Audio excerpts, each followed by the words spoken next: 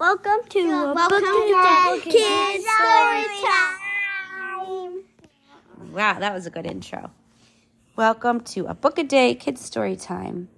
Today we are reading City Mouse, Country Mouse, and 2 more mouse tales from Aesop. So this book sounds like there's 3 stories in one. Oh, we get to read all of them. Here we go. City Mouse, Country Mouse is the first story. Once upon a time, a city mouse went to visit his cousin in the country. And in this picture, there's this little mouse, and he's dressed up real fancy with a suit and glasses. And is that a car he's riding? No, it's a little mouse carried in a squirrel. It's a carriage being pulled by his squirrel. Instead of a horse, that's right. It's very small. The country mouse was happy to see his cousin. And there's his cousin wearing overalls and a farmer's hat. And he lives in a log. He lives in the bottom of a tree. Yeah, The country mouse did not have fine, fancy food, but he was happy to share what he had with the city mouse. What are they using as a chair? A cracked teacup. An upside-down teacup. Cracked. Yep. The city mouse turned up his nose at the country food. What does it mean when someone turns up their nose at something? Yeah. It means he turns his head away like, ew, I don't want that. The city mouse turned up his nose at the country food, and he invited his cousin to have dinner with him in the city. No sooner said than done. The 2 mice set off for the city. They were tiny. They are tiny. Now they're going to the city. At last, they came to the home of the city mouse. It was very late at night. The city mouse led the country mouse right into a grand dining room. The leftovers of a fine feast were still on the table. So he lives where? Is this his house? No. Where does he live? In a person's house. In somebody's house, and they just had a big feast. At the dining table is a bunch of leftovers.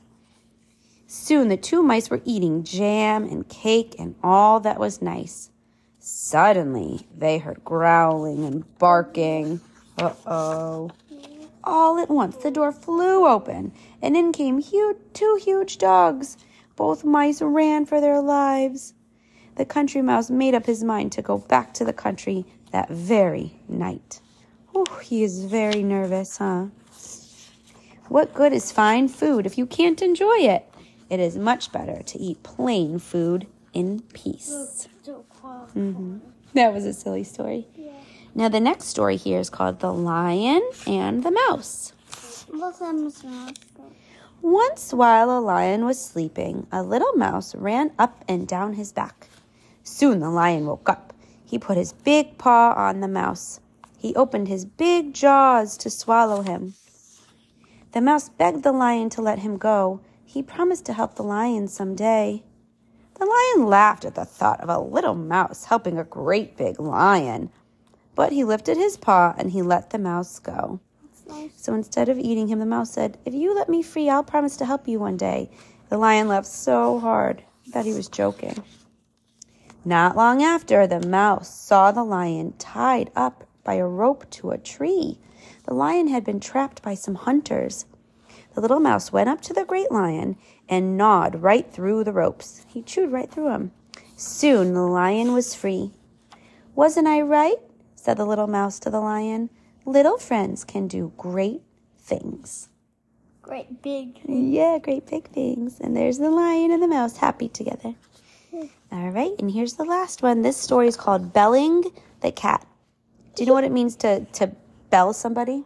You put a bell on them.